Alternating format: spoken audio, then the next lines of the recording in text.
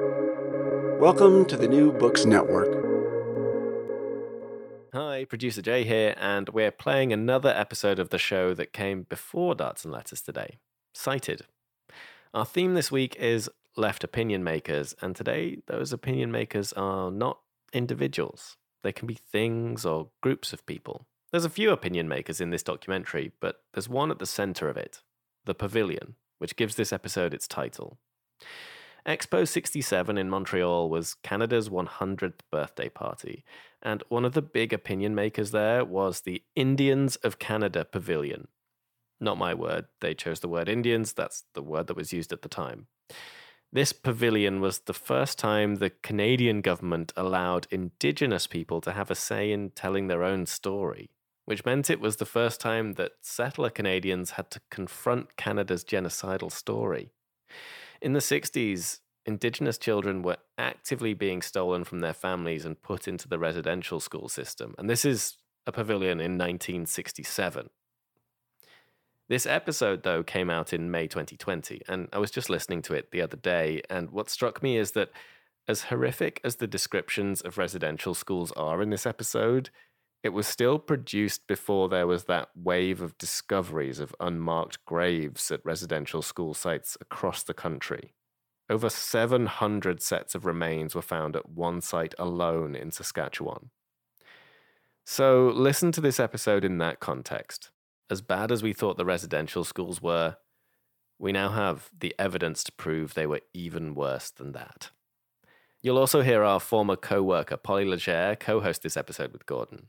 Polly worked with us at Cited Media to produce the Cited podcast. They're off studying plants and making podcasts elsewhere now, but we still miss them and the wonderful stories they produced. Including this one. Here's Cited, The Pavilion, with Polly Legere and Gordon Katic. Quick note on language before we get going. You're going to hear us use the term Indian in reference to Indigenous people. This story we're about to tell you was set in the 60s. And when we use that term, we use it because that was the political context. We'll be quoting government documents and talking about government departments that use the term Indian.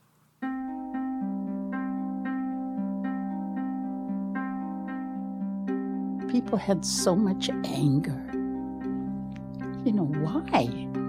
We hadn't done anything wrong. I'm Gordon Katic. And I'm Polly Legere. This is Cited.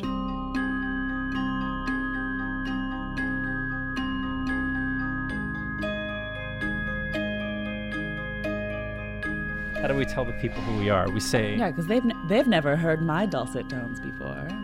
No, they haven't. Who are you exactly? My name's Polly. I'm a new producer on the show, and thrilled to be here. Welcome, Polly. Welcome. I'm very excited for this story, which is sort of about a big Canadian event. And one of the things, before we talk about the event that you're going to talk about, I want to say, I think what Canadians, what Americans don't know about Canadians is that we're the most embarrassing people in the world. Yeah. If there's ever an opportunity for us to create something totally cringeworthy, we're going to do it. We'll do it. We'll love it. We will love it.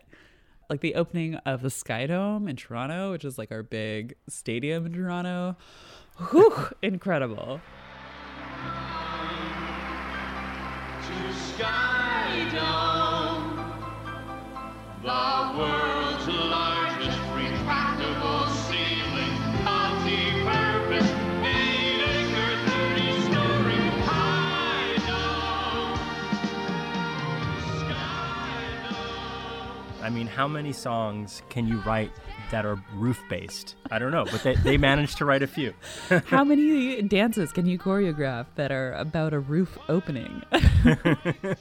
And then, in the middle of it, the roof malfunctioned, and it rained on them, and they couldn't close it. So the whole friggin' point of okay, we've got this fancy new technology.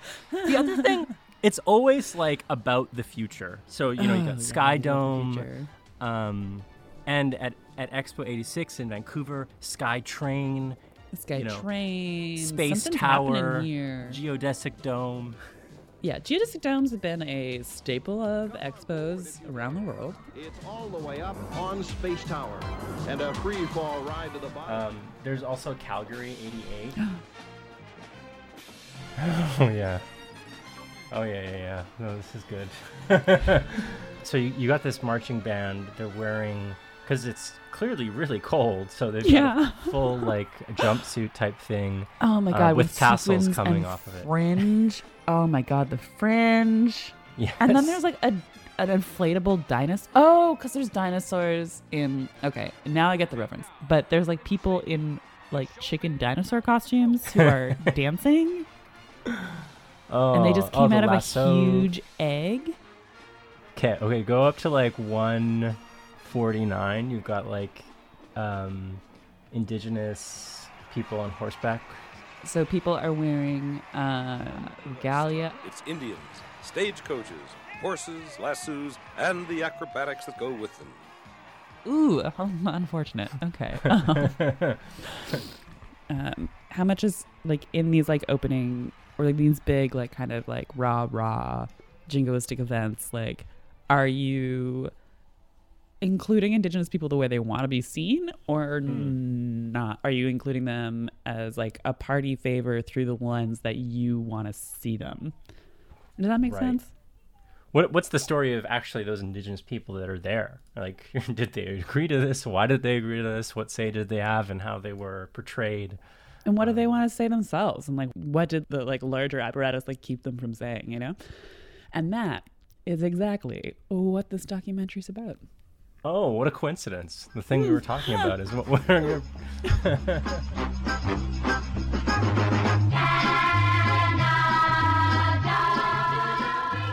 This story starts with one of the biggest events Canada has ever hosted, the 1967 World Fair. Basically, a fair or an expo, it's sort of a trade show, but they are a lot more than that. It's a place where countries can show off how they want to be seen by the rest of the world. And this is especially true for Expo 67 in Montreal, Quebec. Because Expo 67 was a birthday party. It was the centerpiece of Canada's 100th anniversary celebrations. It was a chance for Canada to shed its country bumpkin image, to really shine on the world stage. No longer would Canada be seen as a cold hinterland. It wanted to be seen as exciting, powerful, and progressive. The metropolis of the world. And no expense was spared.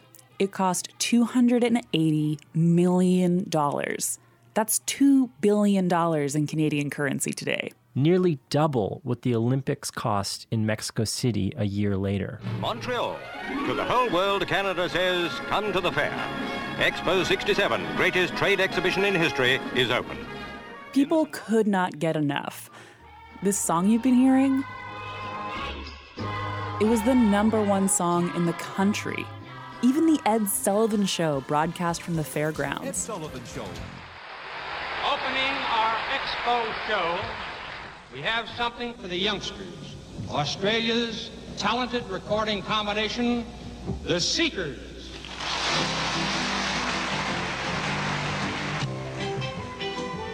By the time it closed, 50 million people had visited Expo. Only 20 million people lived in Canada at the time. Expo was full of pavilions showcasing different countries and different regions of Canada. But there was one pavilion that had a distinctly different feel to it.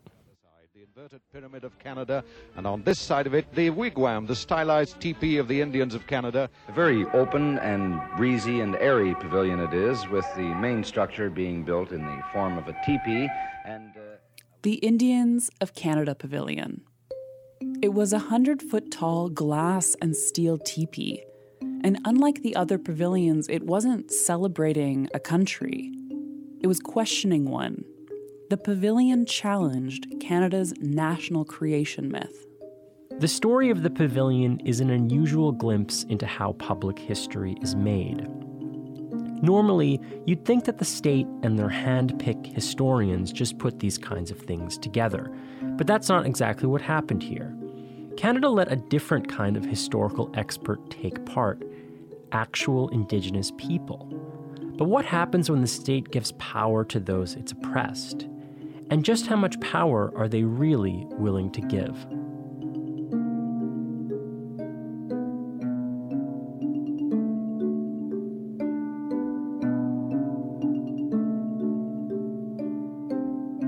Montreal is generally known for its attractive women, but this year the situation has become ridiculous. Aside from the local lovelies, there's Expo with its hostesses from Canada and 60 other nations.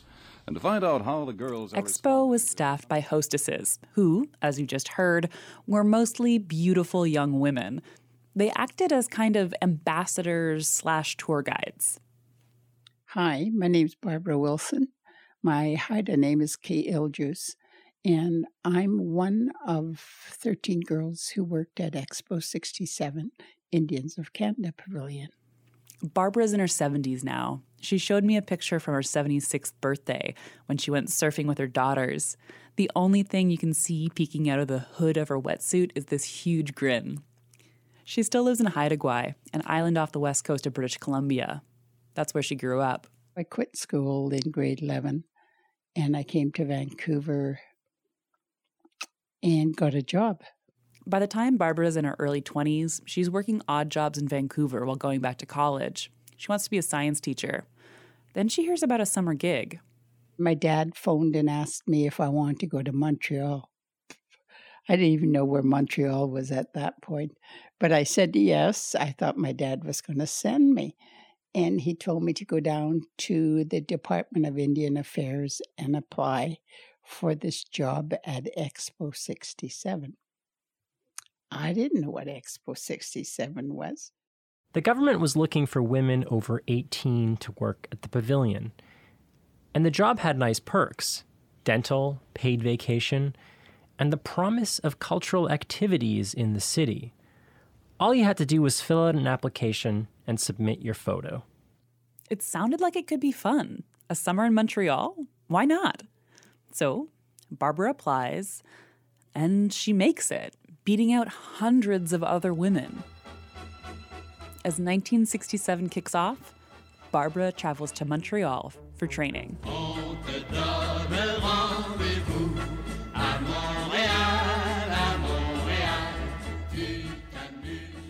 At 23, she's one of the oldest hostesses selected.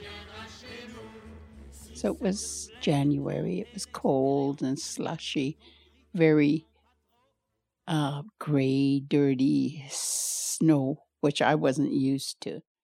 Barbara and the other 12 young Indigenous women had to get extensive training because these women were going to be the face of the pavilion. They had to be modern, beautiful, and of course, non-threatening. We did French immersion for 3 months. We did history, modeling, makeup.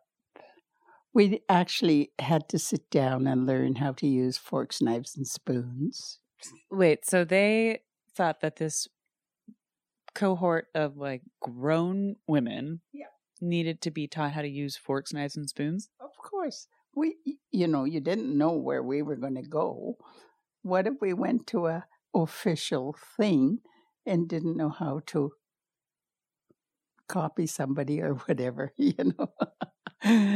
Yeah. Barbara and the other hostesses had to do way more training than the women at other pavilions. When you read between the lines, you can see that the government that hired Barbara didn't think Indigenous women were cultured enough to interact with the public. But there's another reason these women had to do so much training. The government wanted to be sure of the message that was being put out at the Indians of Canada Pavilion. The department gave Barbara and the other hostesses a little booklet that outlined what they were supposed to tell the public. It was the story of Indigenous Canada, or at least a version of it. That little booklet that I conveniently left behind. We were supposed to learn that. I didn't. Why not? Because I felt that there was another history. I looked at the things.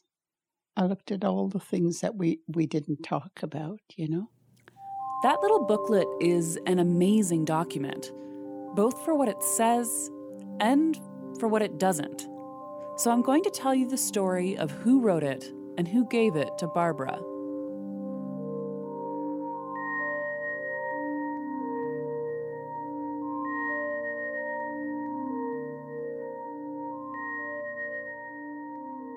First, a bit of context. In Canada, the federal government controls much of what First Nations can and cannot do. They do this through the Department of Indian Affairs. Now, it's not called that anymore. It's changed its name, but that's what it was called then. In the mid-60s, the head of Indian Affairs is this guy, Arthur Lang. He definitely has a father-knows-best approach with Indigenous people. In a letter to a colleague, he wrote, "The prime condition in the progress of the Indian people must be the development by themselves of a desire for the goals which we think they should want." Barbara only met him once, but she isn't a fan. He was a slug. I have pictures of me standing beside him, and he had his hand on my back, and he was rubbing it up and down, and I was trying to smile while we were having these pictures taken. That was my experience. Indian Affairs had long tried to assimilate Indigenous people. But then came the 60s. The civil rights movement was active in the United States, and the British Empire was decolonizing. Times were changing. Canada had to do the same. So it gave some Indigenous groups basic civil rights, like the right to vote, the right to hire a lawyer, and the right to practice cultural traditions that have long been banned. So Expo 67 comes around, and the department is struggling to figure out what to do. There's a flurry of internal memos about it. One warns that ignoring Indigenous voices would be, quote, politically unthinkable. So they get an idea. Why don't we create an Indians of Canada pavilion? It would showcase just how progressive Canada had become. But they aren't even sure Indigenous people will be interested. Another memo says, quote, Indians do not seem to have caught the pride of belonging to Canadian society, nor the enthusiasm for contributing to its national enrichment. So they come up with a plan, and it starts with this guy named Bob. My father, Robert Marchbanks, was one of the people involved in the production, and he's the guy who wrote the storyline in the end. This is Robin Marchbanks, Bob's son. So the whole path, the whole narrative that you get from the time that you go into the pavilion until you finally leave was something that he helped put together. Bob is a white guy, a Scottish immigrant who grew up in Toronto. He's working as a freelance journalist. Did he know a lot of Indigenous people before he did this project, do you think? I doubt that he did. I can't think how. He liked the outdoors, and I'm sure he had an awareness. And I think that in the culture that he grew up, he'd be aware of all kinds of bits and pieces of things. But I think that what he would have been aware of would always have been processed through somebody else's interpretation, and it would have come through popular culture one way or another. Most of what I learned about Bob, I found in his unpublished memoirs. Indian Affairs asked him to figure out what should be in the pavilion's actual exhibit, what it should say, and what the marketing plan should be. Here's Robin reading his dad's account of what he told Indian Affairs.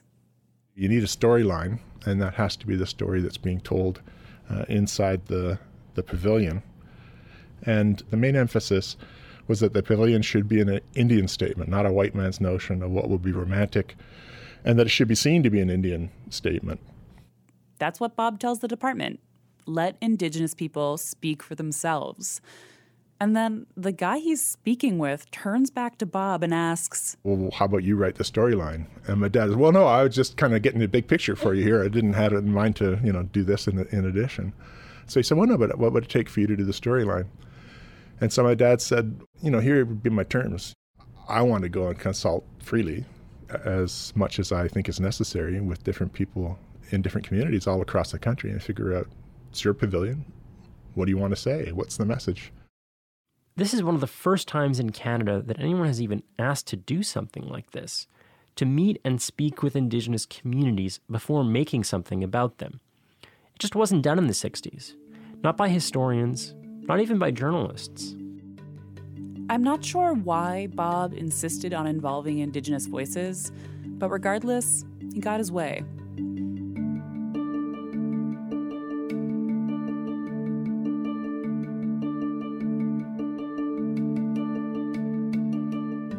So Bob has a mission: meet with Indigenous people across the country and turn what they say into a storyline, which will become that booklet that Barbara has. He's going on a cross-Canada trip to meet with Indigenous communities, which is a huge undertaking. So he needs a partner. Hey, my name is Andrew Tanahoga. The little Tanahoga, they mean shooting the rapids, riding the rough water, if you want to use that term, which is what I did most of my life, riding rough waters. Andrew is a Mohawk Grand Chief from Gananage, a nation right across the river from Montreal. He's also the official head of the Indians of Canada Pavilion, and he's going to be Bob's guide on this journey. A few years before Andrew died, he sat down with grad student Romney Copeman, who lent me his tape. As the interview starts, Andrew makes his terms for speaking with Romney extremely clear. If I talk about my history, I don't want anybody interfering and say, well, this book says this book says that. Right. It's my history I'm telling, and that's the one I'm telling. Right. So take it or leave it, you know what I'm saying? That ethos, it could pretty much sum up the trip he and Bob were about to go on.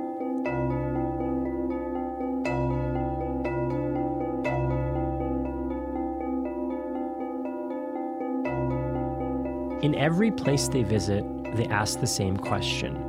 What do you want to tell the people of Canada and the world at Expo 67? Again, here's Bob's son, Robin. He's reading from his dad's memoir. I remember the meeting in Montreal when a young, excited chief was cataloging the white man's sins. They stole our lands, alienated our children, they're destroying the environment. At this point, he turned towards me and explained apologetically, I don't mean Bob.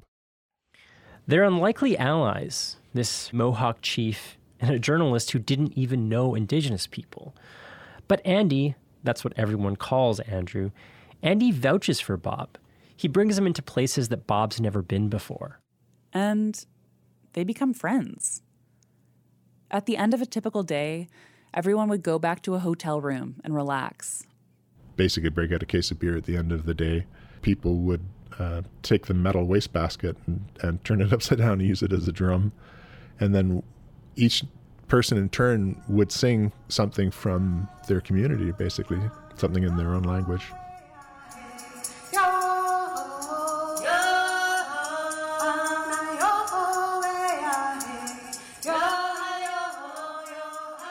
One night when it was Andy Delisle's turn, somebody called out, "Sing us a lullaby." Andy began to drum and to sing, and as I turned to look at him, I was surprised to see the tears rolling down his cheeks.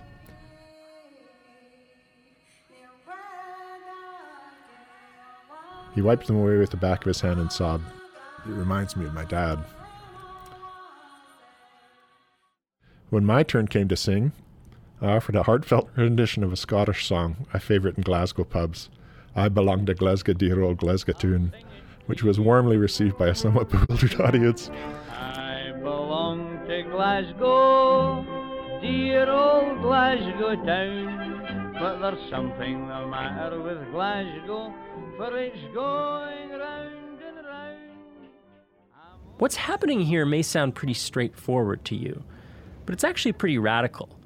The very simple thing of just listening. Today, that's supposed to be regular practice. When you make something about Indigenous people, you talk with them. It's called consultation. But the kind of consultation that Bob and Andy were doing, it's the first of its kind. But there are limits. Because when you filter Indigenous voices through somebody, a lot can get lost. I'm sure that's happening in this podcast. For Bob, it certainly seems to be the case.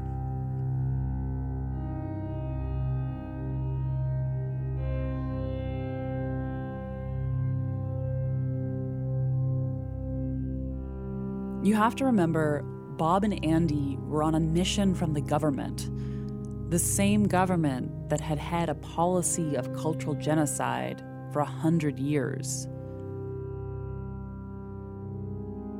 I don't have very detailed records from Bob and Andy's trip, so I don't know what people said or what they were comfortable saying in those meetings.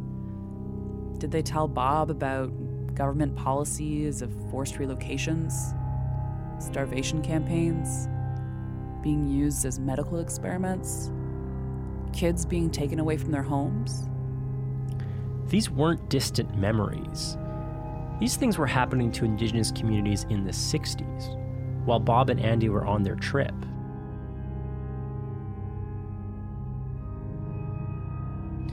One of the key parts in that policy of cultural genocide was residential schools. The government would take Indigenous kids from their families and force them to go to church-run schools. It was a state assimilation policy.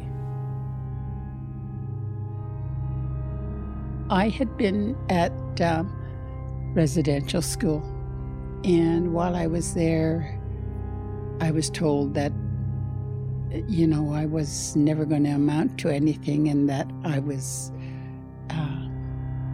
going to be a clerk. Barbara spent her teens at residential school. That's why she dropped out in grade 11. She remembers beatings. She remembers being separated from her brother. Once, she had to scrub a staircase with a toothbrush over and over again for a month. This was her punishment for wearing an outfit that her mother had sent her. She says that the legacy is still something she grapples with more than 60 years later. There were thousands of young people taken away from their parents, anywhere from age 3, 4, up until they were 16. Think about that. How do you learn to be a good sister? How do you learn to be eventually a mother, a father? All those phases of life that you should have experienced and learned from as a child, as a young teenager, we missed. Canada is only now starting to reckon with this history. There was a Truth and Reconciliation Commission that just wrapped up in 2015. It was led by Senator Murray Sinclair. 7 generations of children went through the residential schools.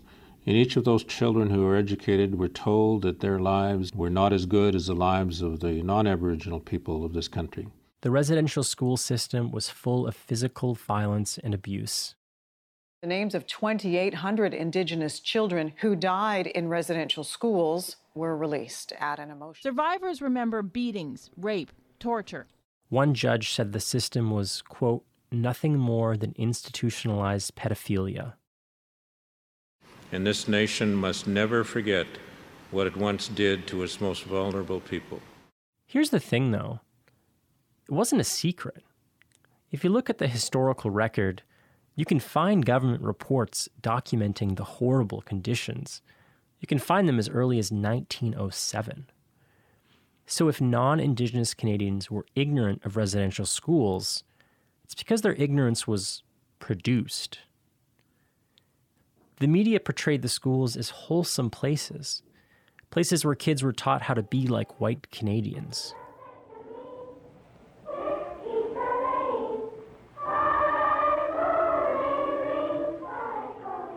This 1962 CBC story follows kids at a BC residential school. It's Christmas time. Don't put your hands by your face, will you? Put your hands. Let me see how many you can put your hands right on their desk nicely. That's nice. That looks better that way. Very much better. Is everyone ready now to hear a nice story about Christmas? Because very, very soon now. I'll ask you all to think back to your lesson once again on telephone conversation manners. Can you tell me some of the points that you should remember when you are using the telephone? The media just wasn't telling the sort of stories you've heard from Barbara. I think there's too much warfare on them. This is a 1964 documentary. The filmmakers are talking to white Canadians. They ask them, what do you think about Indigenous people? I think it's just like unemployment insurance with some class of our white men. They just get too much money and it spoils them. And it's about time they got out and they started to work as men and women and not sit around street corners as they do here.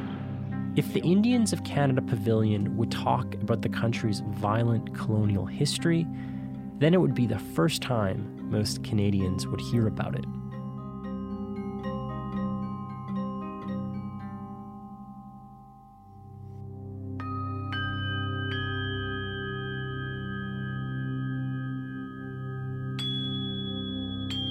While Bob and Andy were figuring out the storyline, there were other matters to figure out too. Like, what would the pavilion actually look like? The government had put together a council of 9 Indigenous leaders. These men were supposed to bring some kind of Indigenous authority and insight to the project. But one council member later said that the department never had any intention of listening to what they had to say. They often gave the council few options. For example, the pavilion's design, that giant teepee, the department chose that without any real input from the council. So, Polly, do you think the Indigenous Advisory Council had any real say? The council really did manage to push back on the process. They managed to shape it in their own way. The department chose the pavilion's overall design, but Indigenous artisans brought it to life. Mohawk steelworkers built it. Kwakiakowak carvers created a 75-foot totem pole outside of the entrance. Denisulina artist Alex Janvier and other Indigenous painters covered the pavilion's outer buildings in murals. And Mohawk peacekeepers ran security on the grounds. So, back to the storyline, the thing that Bob was putting together. What did he come back with after his trip? Well, with some help from Bob's memoirs and a journalist's visit to the pavilion, here's part of what the storyline sounded like. At the base of the tower was a circular exhibit area depicting the storyline chapter by chapter. The wilderness, the coming of the Europeans, the wars and treaties, the reserves, relations with the government and the church. In another section that, of course, white men got together and fought over the land. They fought for the land that did belong to the Indians, and the Indians, of course, were embroiled in the white man's wars. And here in the pavilion, they tell us that many Indians feel that their fathers were betrayed, and we see on the wall a struggle to preserve the Indian identity and culture while adapting to modern civilization. The Indian child, when he first goes to school, he has to learn a new language, sometimes two, and quite often he has been forbidden to speak his own Indian language. In the schools, he doesn't learn anything about his history, his ancestors, or his traditions. There's one little inscription on the wall here that says, "The sun and the moon mark passing time in the Indian home. At school, minutes are important, and we jump to the bell." As they were leaving the pavilion, visitors found a realistic representation of a campfire. This I remember. Voices are saying goodbye in the many Indian languages. I remember that in particular. They're invited to sit before leaving. The storyline then went, "Sit now by the fire and rest, my brother. We will talk of the days to come. You have followed our long trail through many years from the days of our fathers. Let us look into the fire for a vision of the days ahead. Some of my people see in the dark coals a world where the Indian is a half-remembered thing and the ways of the old men are forgotten. But I see another vision. I see an Indian tall and strong in the pride of his heritage. He stands with your son, a man among men. The voices you hear about you are bidding you farewell in the many tongues of my people. The trail we walk is our own, and we bear our own burdens. That is our right. When we reach the level ground, we will camp together, you and I. Until that time, walk with us in your heart." This is now the history of more than 600 First Nations in Canada, sponsored by the government and to be shown to millions. But doesn't it sound kind of, 1960s Kumbaya feeling? Yeah, right? The pavilion didn't go that far in describing the horrors facing Indigenous communities at the time, or the government's role in these horrors. But it went further than you might have expected, because for most Canadians, it would have been the first time hearing about this history at all. Bob says the Indian Advisory Council, the one set up by the department, only asks for minor changes. But Bob still needs to take the storyline to the government for final approval. Here's how he describes it in his memoir. As a courtesy, I took the storyline to the deputy minister. I believe he was relieved to see that he was not being scalped. It's shocking to hear Bob use such a racist, violent term, this stereotype of indigenous savagery. He's not as woke as he thinks he is. But I guess what he's trying to say is that he's surprised the department isn't more upset by the critiques in the storyline. The government is actually expecting something much worse. But even still, the deputy minister isn't fully sold. He wasn't convinced about all this, quote, love and friendship nonsense. Is that all historically correct, he asked? Some of these fellows were pretty brutal. What if an anthropologist from the University of Toronto visits the pavilion and says this was all bullshit? So the government is worried that the pavilion wouldn't stand up to the scrutiny of their kind of experts, the credentialized white anthropologist from a place like the University of Toronto. In other words, Indigenous people couldn't really be the experts of their own story. They're just too biased. They're not to be trusted. Then Bob responds, We're not building an anthropologist's pavilion, I told him. This is supposed to be an Indian pavilion, and this is what the Indians want to say. At the end of the day, the government approves the script. This would be the first time that Indigenous people had any kind of real presence at a World's Fair. In the past, they've been displayed as objects or entertainers. But the pavilion would be marketed as Indigenous people sharing their own stories. But that message, even while it sounds very kumbaya, was still threatening to the department. You remember the head of Indian Affairs, Arthur Lang, the father knows best with the wandering hands? He tours the exhibit, and he thinks it makes his department look so bad that according to one insider, he, quote, just about shit. After the break, the Indians of Canada Pavilion opens its doors.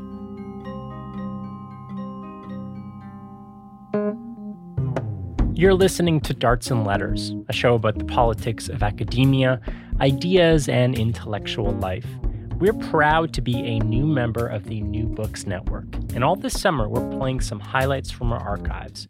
But, like Jay said, we are coming back with regular weekly programming this September. So if you like what you hear and you want to hear that, why don't you subscribe to our podcast? Search Darts and Letters wherever you find your podcasts or go to dartsandletters.ca.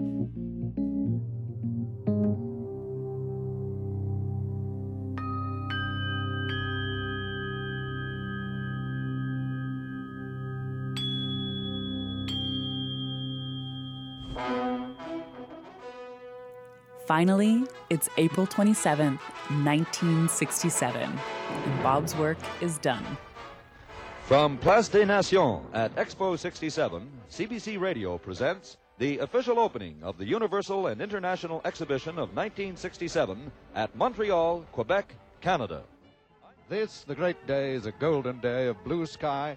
It's cool, but it's brilliant. It's just about 52 degrees and it's lovely. Expo is a wonderland. There are pavilions showcasing the latest technology, an amusement park, non-stop concerts. In a spectacular exhibit of our country, you'll see something of our adventure in space. You could try out space travel at the Soviet Pavilion. The Brits were showing off mini skirts and rock and roll. It was exciting. And Barbara and the other hostesses are standing by in their uniforms. Think 60s airline stewardesses. They're waiting for the first visitors to show up at the Indians of Canada Pavilion.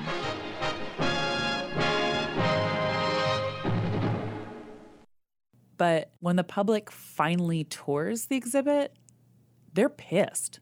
There might be a little bit of bitterness in the Indians of Canada Pavilion. For one thing, the main exhibit in here is treaties, and it becomes quite pointed that Indians of Canada are concerned about... The Globe and Mail quotes a woman who says, "This is horrible. I'm not going to stay here." The Toronto Daily Star called it a, quote, painful embarrassment to the Canadian government and the Canadian Pavilion. There are accusations of taking digs at the white man. Even the Queen was bothered. She goes on a tour with Andrew Delisle, and she tells him, "We have problems all over." Do you think that the pavilion actually embarrassed Canada? I mean, it's hard to say, but it certainly made people uncomfortable. Barbara, the hostess who works at the pavilion, she says it also made people upset. It was really tough. It was really tough because people had so much anger. You know, why? We hadn't done anything wrong. I remember walking up through that tunnel of dark bushes. And there was this American man hollering at this young woman who happened to be American, First Nations from America. And he was just wailing at her verbally. And I went in and I stopped him. I said, "Stop." You know, and I took her down. She was crying. I took her down into our lounge and I sat with her and made her a cup of tea. And I couldn't even comprehend that there would be that much rage. What for? You know, all we were trying to do was tell our story.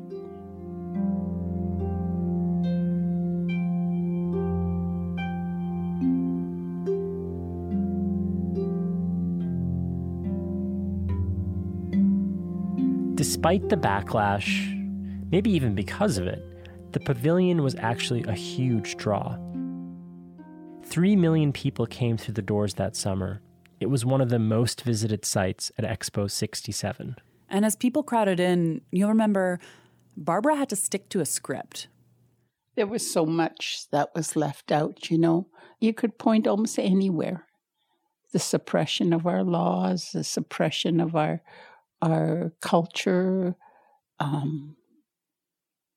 not being able to go outside of the house after 9 o'clock at night, not being able to be out of the village.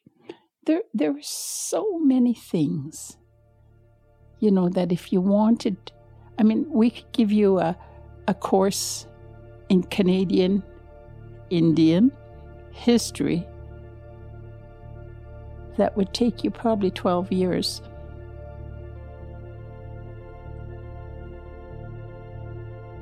You know, there was a part of me that said, you'll do it in spite of it, you know.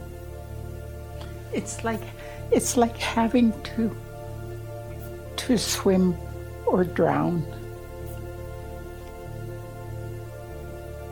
I don't know how I did it.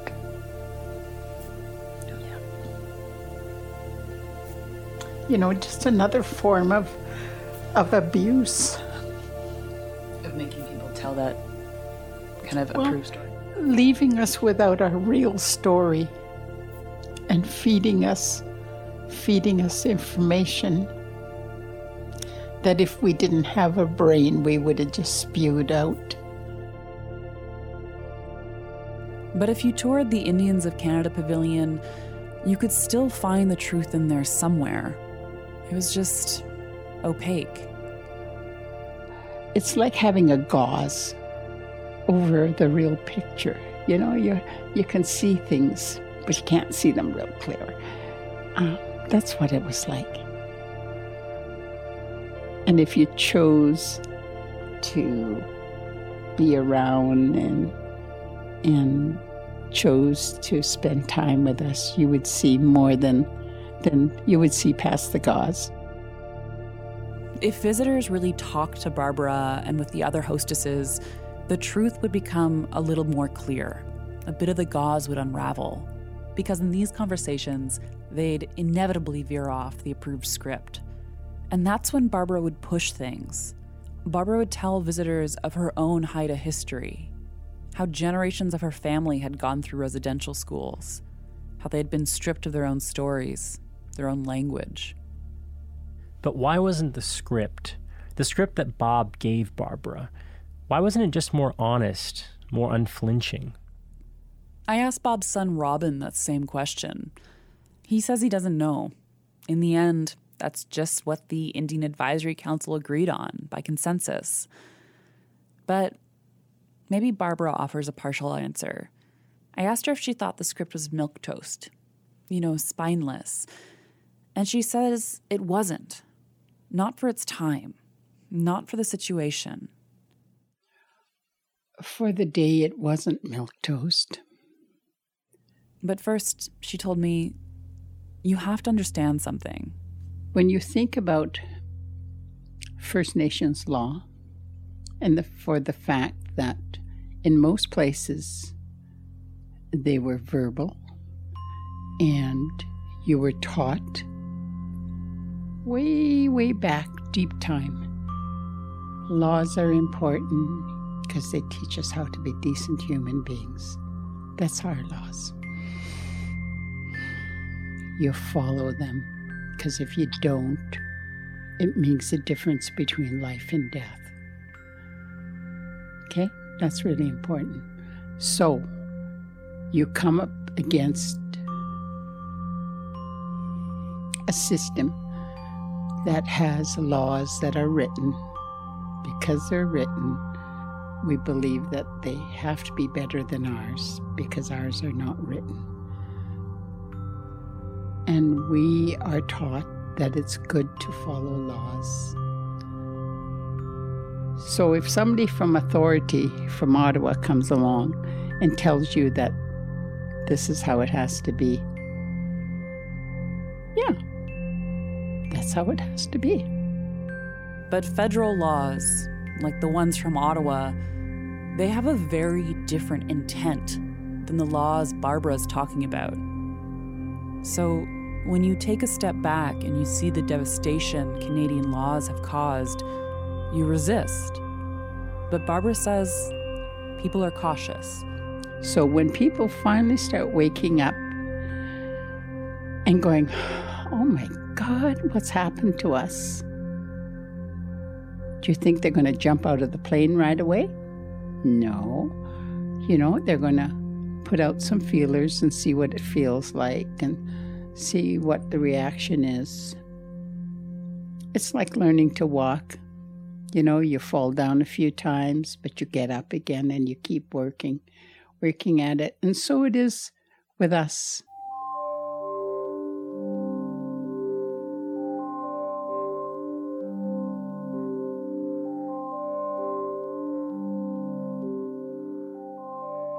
The Indians of Canada Pavilion wasn't necessarily dishonest, but it was cautious. Because most Canadians just weren't ready to look honestly at their country. And many didn't believe what they were hearing. Because fundamentally, they thought Indigenous people couldn't be trusted. They couldn't be experts in telling their own stories, or Canada's story. The government, they never really wanted Indigenous people to be those experts. Because Indigenous people offered one story, the government wanted another. It wanted a story of a noble people, a people wrestling with their place in modernity. But as we've seen, the Indigenous men and women who worked at the pavilion found countless ways to resist. Barbara and the other hostesses told stories that weren't written into the script. The council pushed to have Indigenous artists fairly represented, and Bob insisted that the department just talk with actual Indigenous people. The people at the pavilion subverted the noble savage narrative, and they told a story closer to the truth, even if it was still wrapped in gauze. The question of who gets to count as an expert is central to how we understand history, especially in colonial states. At the end of my time with Barbara, she told me something that I heard from a lot of the hostesses I interviewed. That if she had told the story, it would have focused on something a lot different. Resilience would be the underlying factor for everything. Because you think about it, starting in 1400s, and here we are in the 2000s now. And we're still here.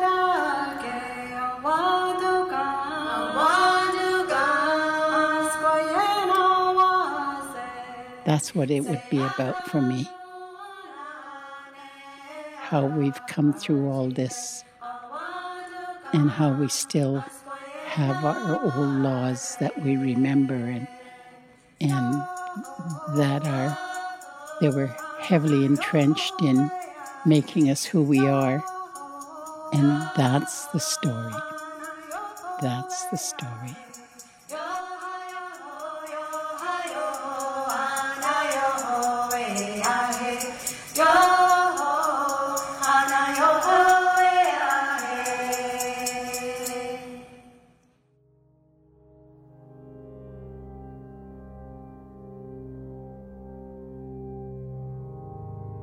This episode of Cited was produced by Polly Legere with editing from Gordon Caddick and Sam Fenn. David Tobias is our production manager, and Dakota Koop is our graphic designer. Music by Mike Barber and Sam Fenn, Kantawinahawe Aguasasne Women Singers, and our theme was composed by Mike Barber.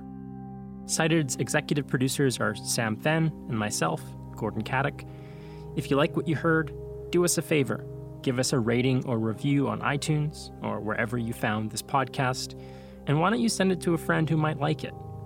If you've got feedback, we can be reached at info@citedmedia.ca. You can also stay in touch with us at Twitter, which is @CitedPodcast, and on Facebook.com/CitedPodcast. Our website is citedpodcast.com, and you can find a lot more stuff there, so give it a look. Cited is partly funded by the Social Sciences and Humanities Research Council. This episode was made possible with a grant to discuss contested historical commemoration. This project was advised by Professor Egil Glassheim. Thank you to all the hostesses who shared their time with us, including Barbara Wilson, Janice Antoine, Velma Robinson, and Venus Starr. Thanks to Romney Copeman and the Delisle family, as well as the Marjoribanks family, who shared their father's memoir. Thanks also to the Russ Moses Archives and to Russ's son, John Moses, to Doreen Emanuel and the estate of George Manuel. His memoir has just been reprinted. It's called A Fourth World, An Indian Reality. Thanks also to the York University Archives, to Jane Griffith and to Greg Spence, and finally to Clinton L.G. Morin and L. Manuel Bakelin, who provided production help in Ottawa. Cited is produced out of the Centre for Ethics at the University of Toronto. That's on the traditional land of the Mississaugas of the Credit, the Anishinaabe, the Chippewa, the Haudenosaunee, and the Wendat peoples. We're also produced out of the Michael Smith Laboratories at the University of British Columbia. That's on the unceded territories of the Musqueam, Squamish, and Tsleil-Waututh nations. Tune in next Wednesday for our next episode.